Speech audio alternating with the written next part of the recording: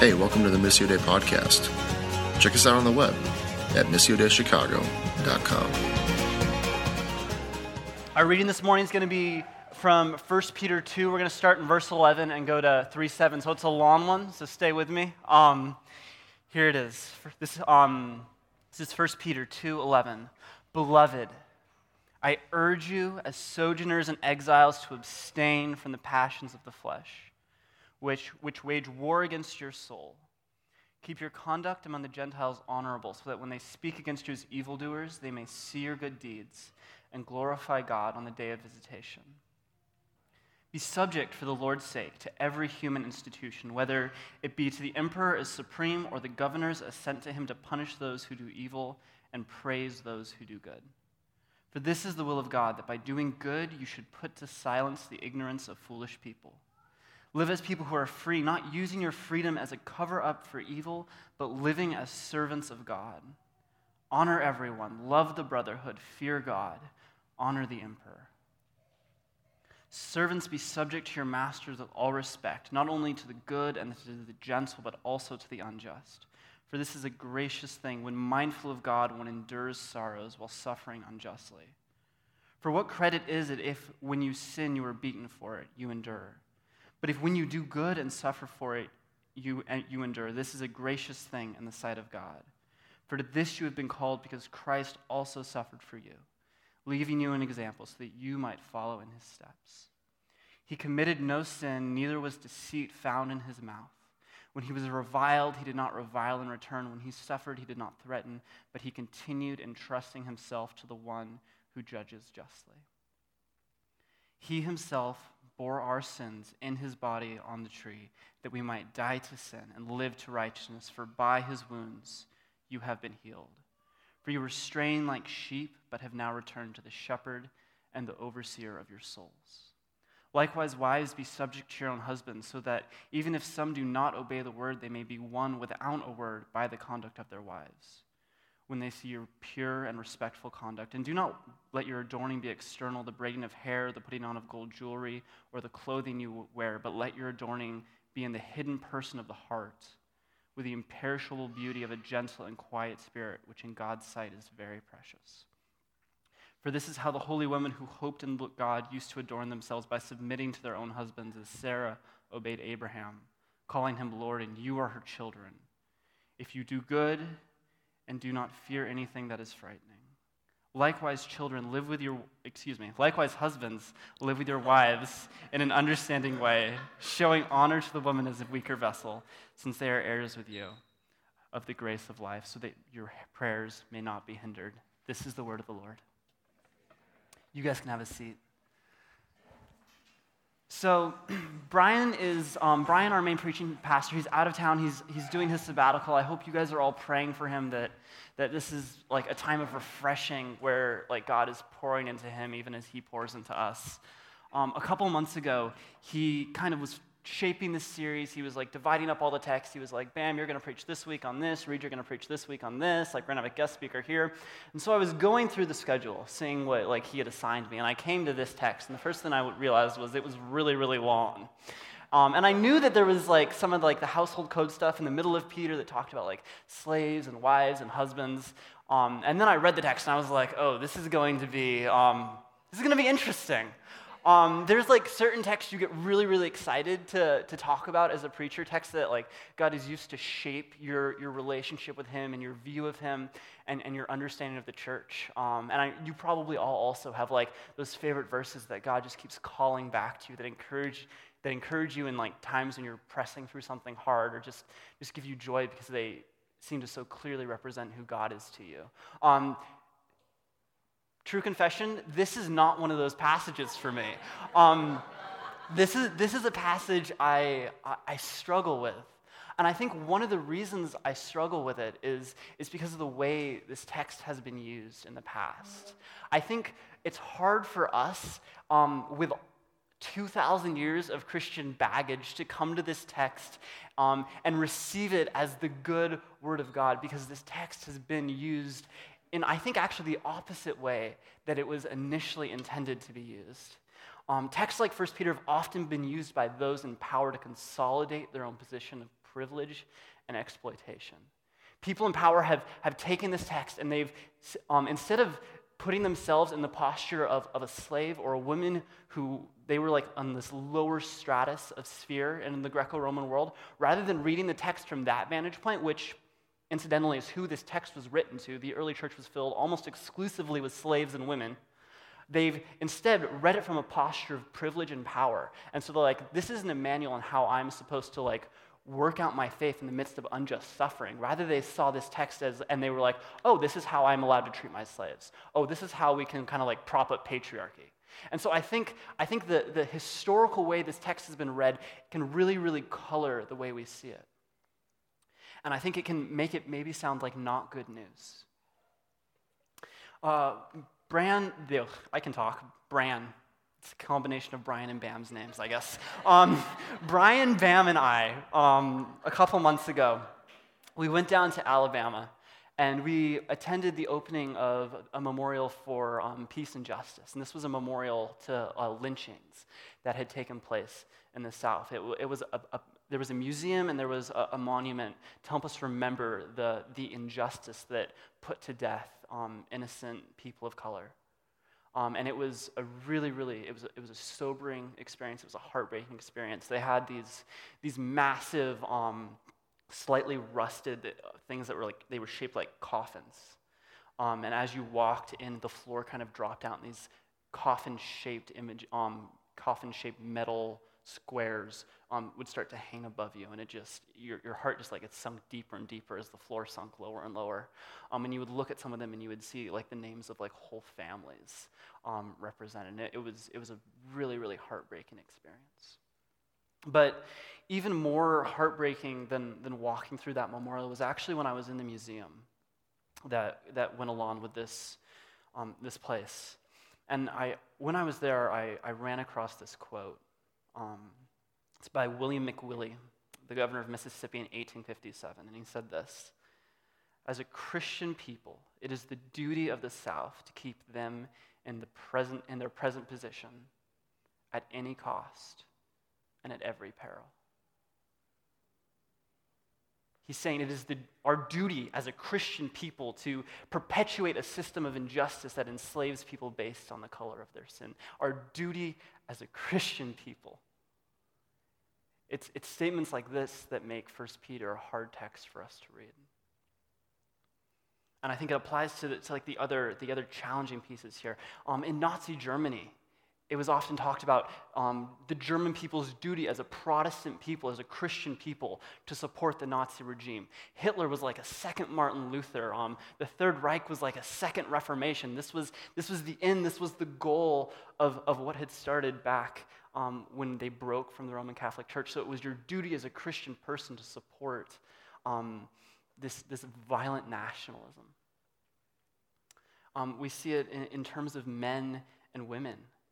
That it is your duty as a Christian husband to buy into some sort of patriarchal norm where your wife is basically seen as some sort of possession. I was Googling around trying to find examples of like a good quote to kind of summarize the way this has been like applied to women, and I figured I would find it from some guy in like the 60s or maybe some guy like in the Puritan time. Like I thought I'd have to go really, really far back to find a really, really terrible quote. I didn't. I was Googling, and like the first website that popped up, and it just blew my mind. The first website that popped up was basically this person had compiled instructions on how it was the duty of Christian husbands to physically discipline their wives. And it's twisting of scripture like that makes 1 Peter a really, really, really hard text to read. As I was kind of like processing this quote kept coming to mind. This is going to be an interesting sermon, guys. This isn't going to be the happiest thing you've ever heard of. Because now I'm going to quote Marx. So Karl Marx said this, and this quote, it kept coming into mind. You've heard it summarized a lot.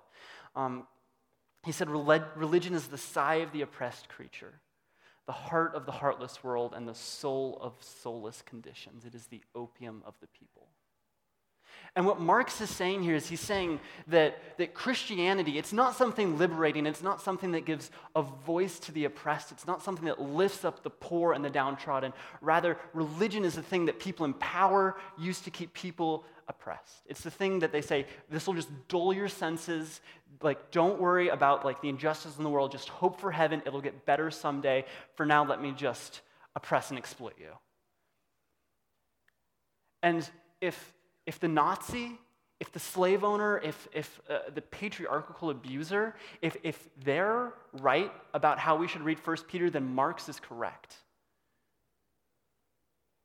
But as you might guess, I don't think the slave owner or the Nazi or the abuser, I don't think they got 1 Peter right. I think they got it wrong. And I want to suggest today that 1 Peter is not primarily about letting evil have its way, but rather Peter is articulating a distinctively Christian way in which our identity in the midst of a world filled with oppressive powers, a way that we live out our identity in a world that is filled with oppressive powers.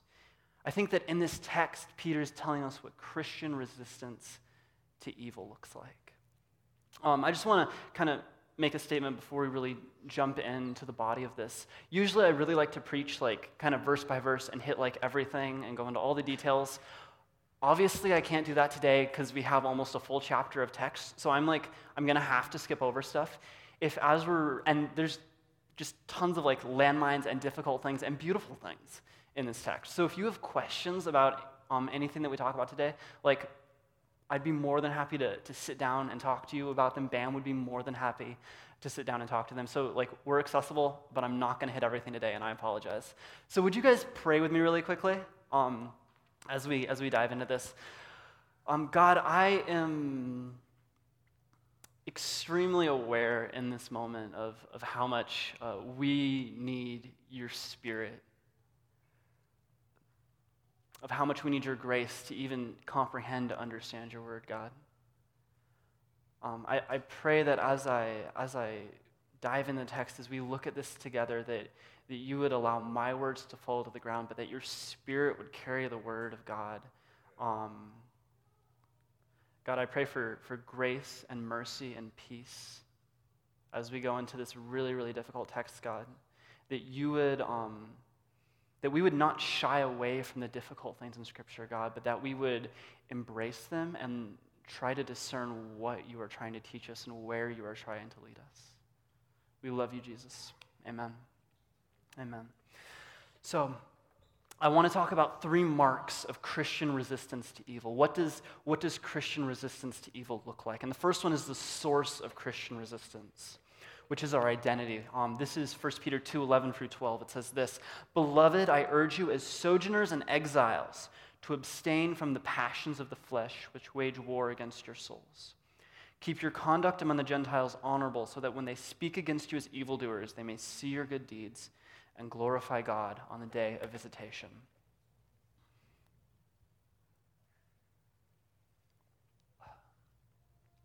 If you were here for either of our first 2 sermons, whether the sermon that I kind of introed the series into, or if you were here when Josh Taylor spoke the week after, you heard a lot about our Christian identity as exiles, as sojourners, that we are not a people who necessarily call this place home, but our citizenship is in heaven.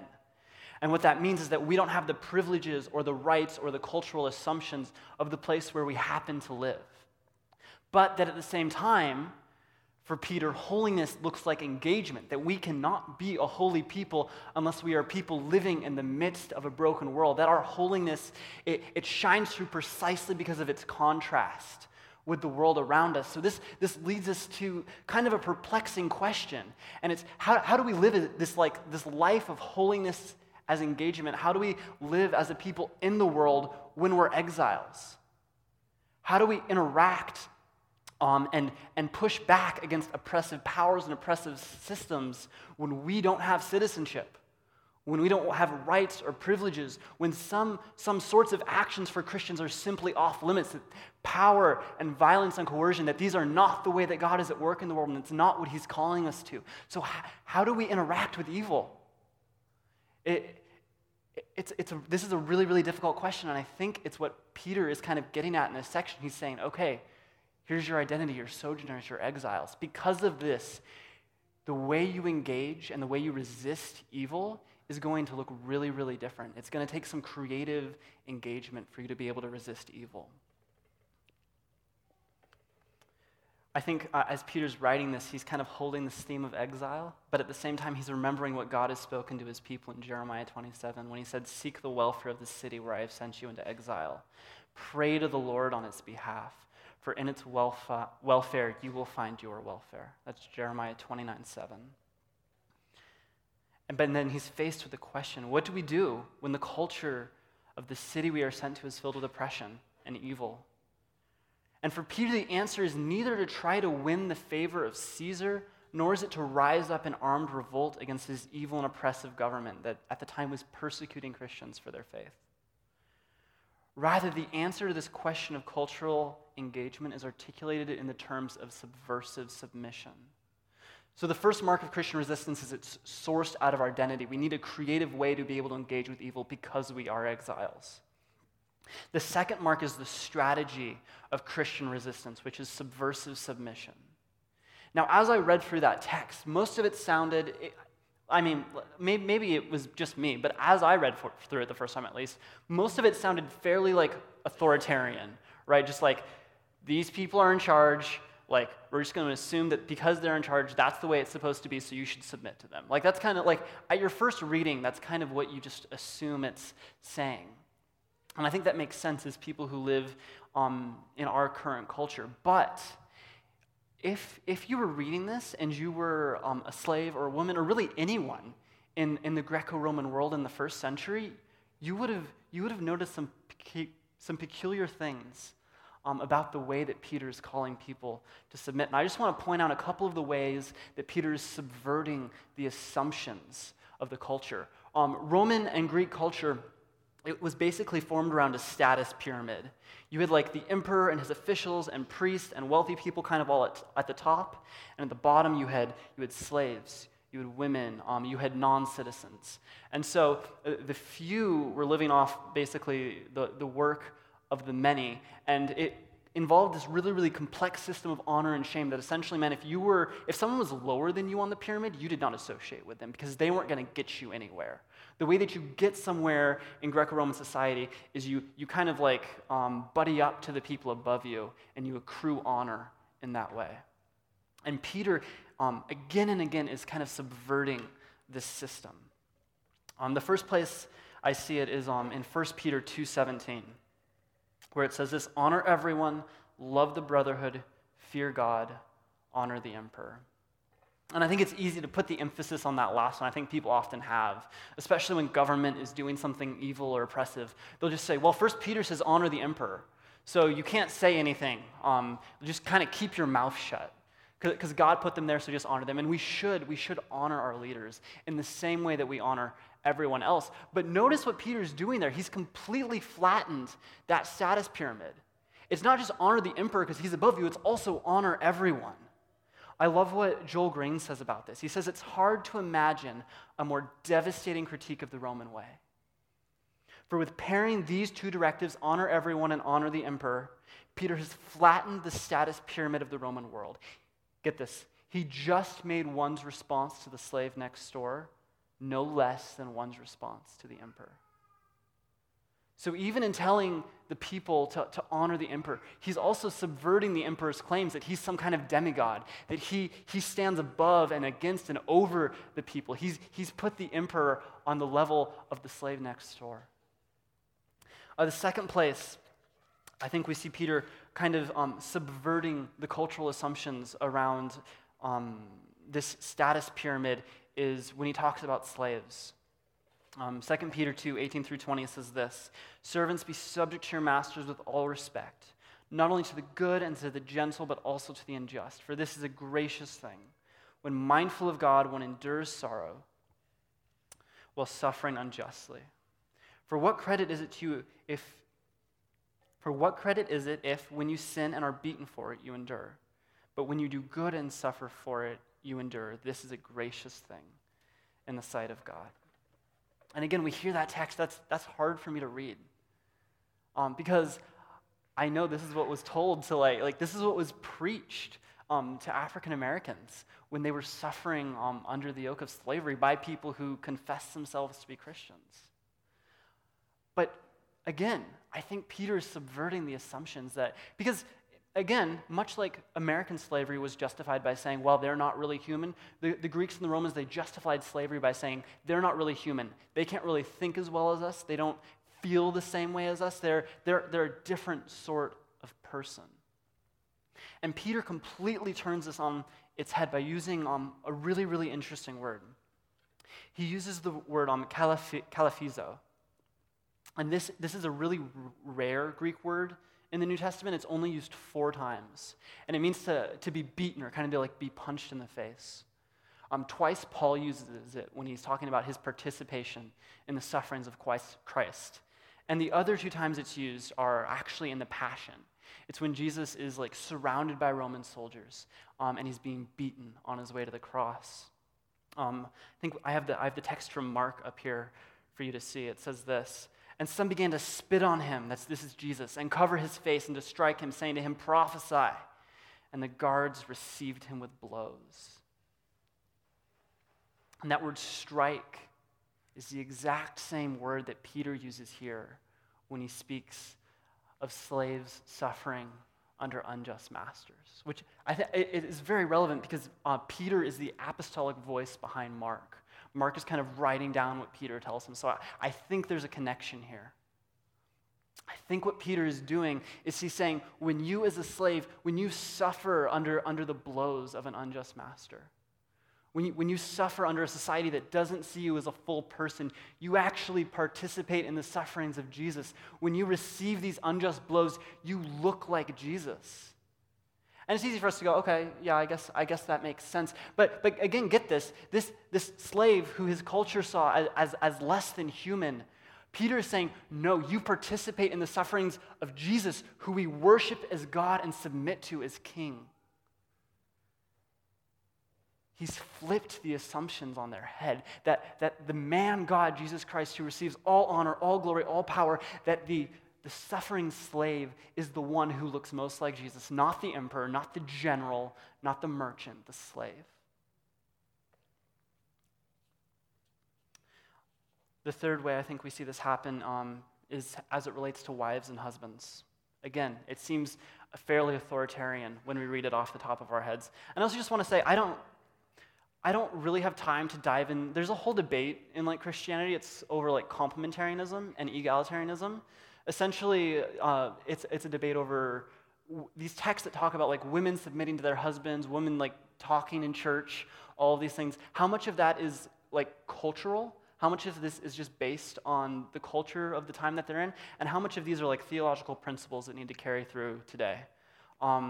This is a really, really important conversation to have, and I know that we have people on kind of both sides of that spectrum in our community, and we're really, really thankful to be a community that is able to live in the midst of tension and a community that's able to minister to people who hold different beliefs. I think that's really, really important for us.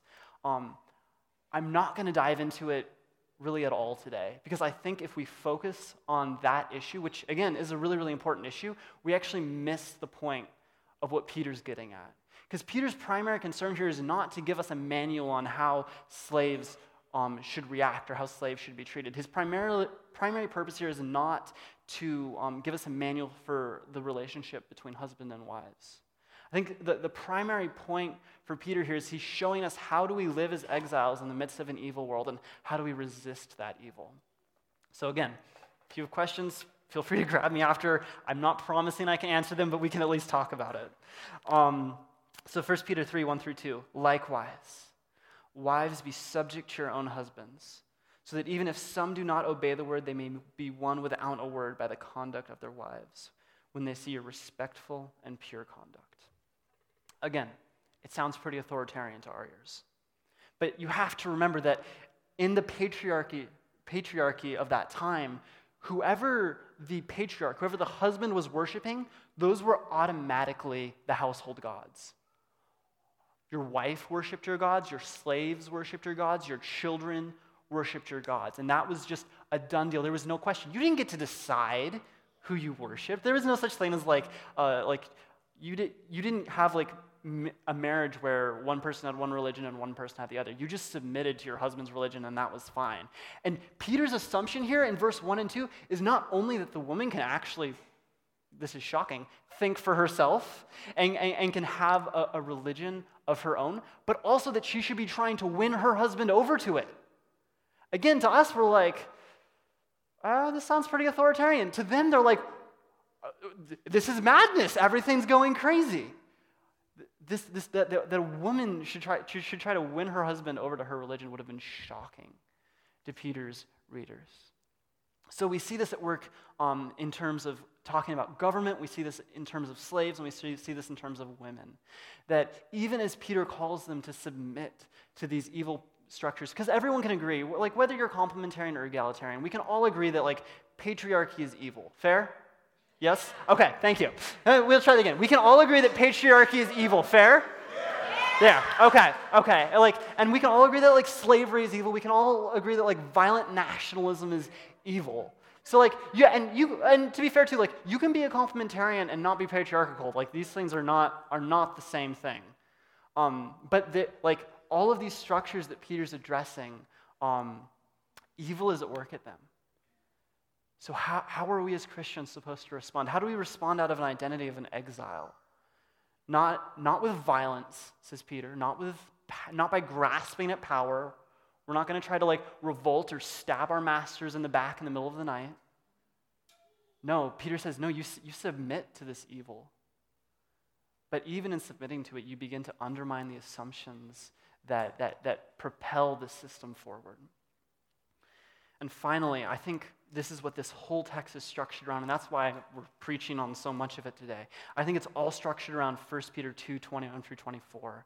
And this is the example of Christian resistance, which is like the person and the work of Jesus Christ, particularly his death on the cross. My mouth's really dry today. So 1 Peter 2, 21 through 24. Listen to this. This is really beautiful. This is right after, by the way, he's talked about slaves receiving blows from unjust masters. For to this you have been called, because Christ also suffered for you, leaving an example that you might follow in his steps. He committed no sin, neither was deceit found in his mouth. When he reviled, he did not revile in return. When he suffered, he did not threaten, but he continued entrusting himself to the one who judges justly. He himself bore our sin in his body on the tree, that we might die to sin and live to righteousness. For by his wounds you have been healed. Here Peter tells us the model of Christian resistance, the example.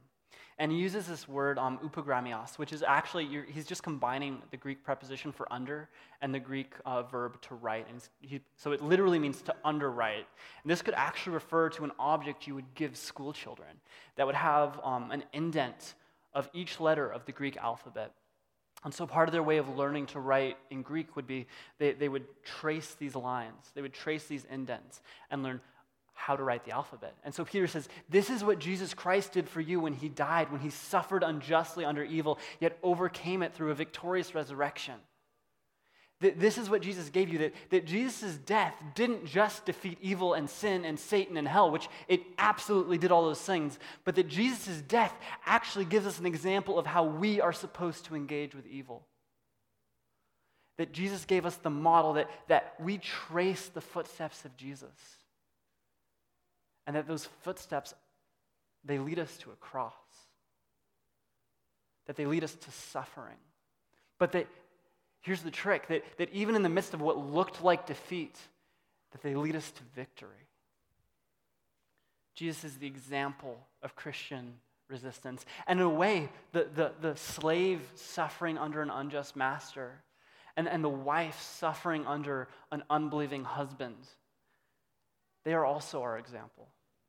Sean Christensen says this, thus, it is the ethic of Christ himself as a servant who suffered unjustly but did not respond in a retaliatory manner that is to be modeled, specifically by household slaves of unjust masters and wives of unbelieving husbands. In this way, the ethic of slaves and wives, I love that. Because we often talk about ethics in terms of like the powerful, and Peter's chosen to frame our ethics in the terms of the powerless, the ethic of slaves and wives. Following the example of Christ himself serves as a broader example of this behavior, that is to characterize all believers. This behavior is not conformity to the standards set by society, but rather conformity to the image and the example of Christ that is characteristic of Christian discipleship. If you don't hear anything else today, I want you to hear this. Jesus' death doesn't just defeat evil. It also shows us how to resist it. I think as we think because I think the thing that immediately jumps into my mind as I think about this is like, is this workable? Like, can you actually defeat evil by submitting to it? Does it work? And I think a really beautiful image that we have in our history as Americans is the history of civil rights that was profoundly influenced by the teachings of Jesus. And one of the things Martin Luther King talks about when he's talking about civil disobedience is that a crucial element is that when you break an unjust law, you have to submit to its consequences. So when civil rights activists would do sit-ins, or when they would go onto buses, or any sort of civil disobedience, they never civil rights was messy, but Martin Luther King would have encouraged those who were following him to submit to the consequences, to submit to going to prison, to submit to the fines. Because in submitting to this evil, oppressive system, they were able to unmask it for what it was. In submitting to in some ways, in submitting to these evil laws, they were able to unmask it, and people were able to look and say, wow, they just went into a diner and sat down, and now they're sending attack dogs after them. Evil was shown for what it was, and we're not where we need to be as a country in terms of like racial reconciliation. But tremendous victory was won, not by picking up guns or swords, not by grasping after some sort of political power, but rather simply submitting to evil and unmasking it, showing the world that it really is. Because evil never wants you to believe that it's evil. Evil never wants you to believe that it's dangerous. It's always fine. It's not that bad. But subversive submission, shows evil for what it is. So Christian resistance to evil, it's sourced in our identity as exiles. Its strategy is subversion and submission. And its example is the person of Jesus Christ. I love what Yoder says on this. The willingness to suffer is not merely a test of our patience or a dead space of waiting. Get this. It is itself a participation in the character of God's victorious patience with the rebellious powers of creation. We subject ourselves to government because in so doing, Jesus revealed and achieved God's victory. So where do we go from here? I spent quite a bit of time thinking through, like, what does it look like for us who live in Lincoln Square or Albany Park or North Center? Overall, I'd say most of us are coming from fairly privileged geographic locations.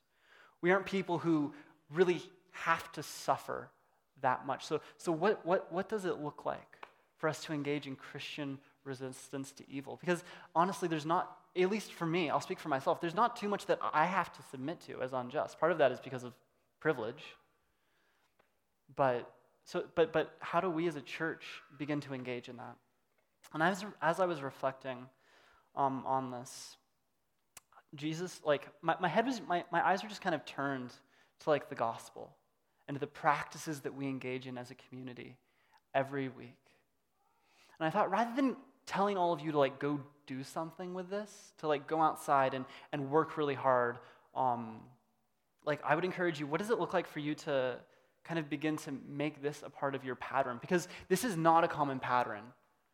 The world tells us that we need to defeat evil at any cost. Our TV shows and our movies, they celebrate the spy or the military man who will do anything at any cost in order to achieve victory, no matter what.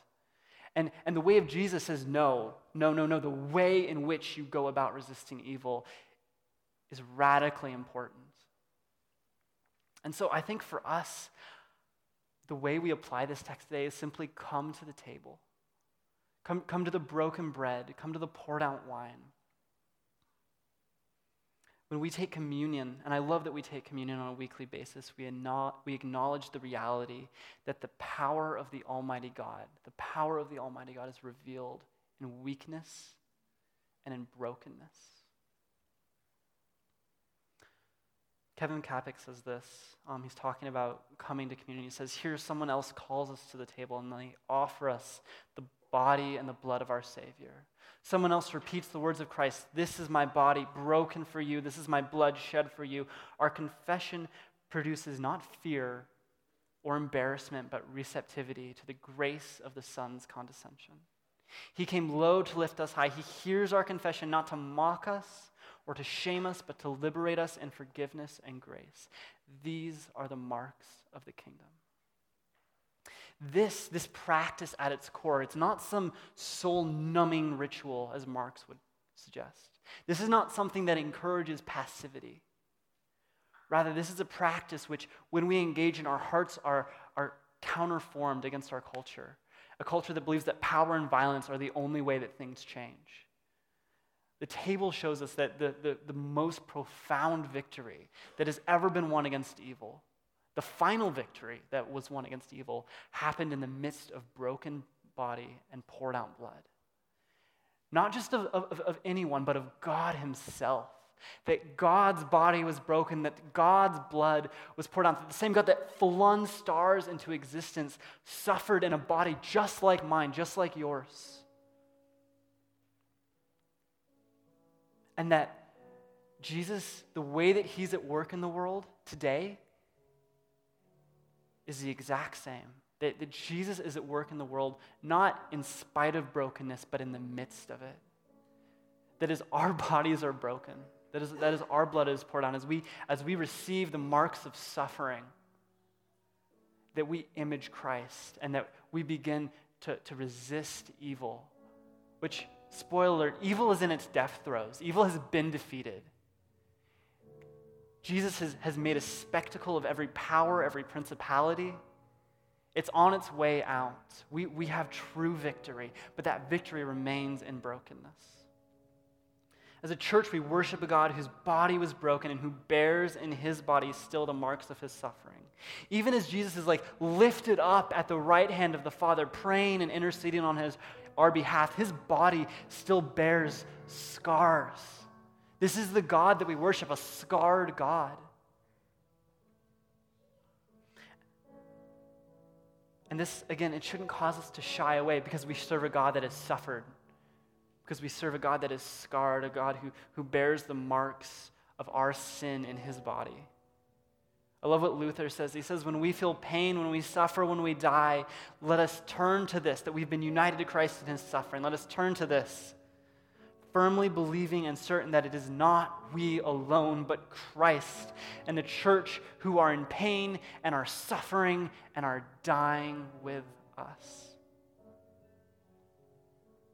Contrary to popular belief, suffering doesn't prove that God hates us or is punishing us or that we just don't have enough faith. Rather, it is when we suffer that we begin to embrace the upogramios, the pattern, the model, the example of Christ. It is precisely when we suffer in the midst of evil that we look most like Jesus. Would you guys pray with me?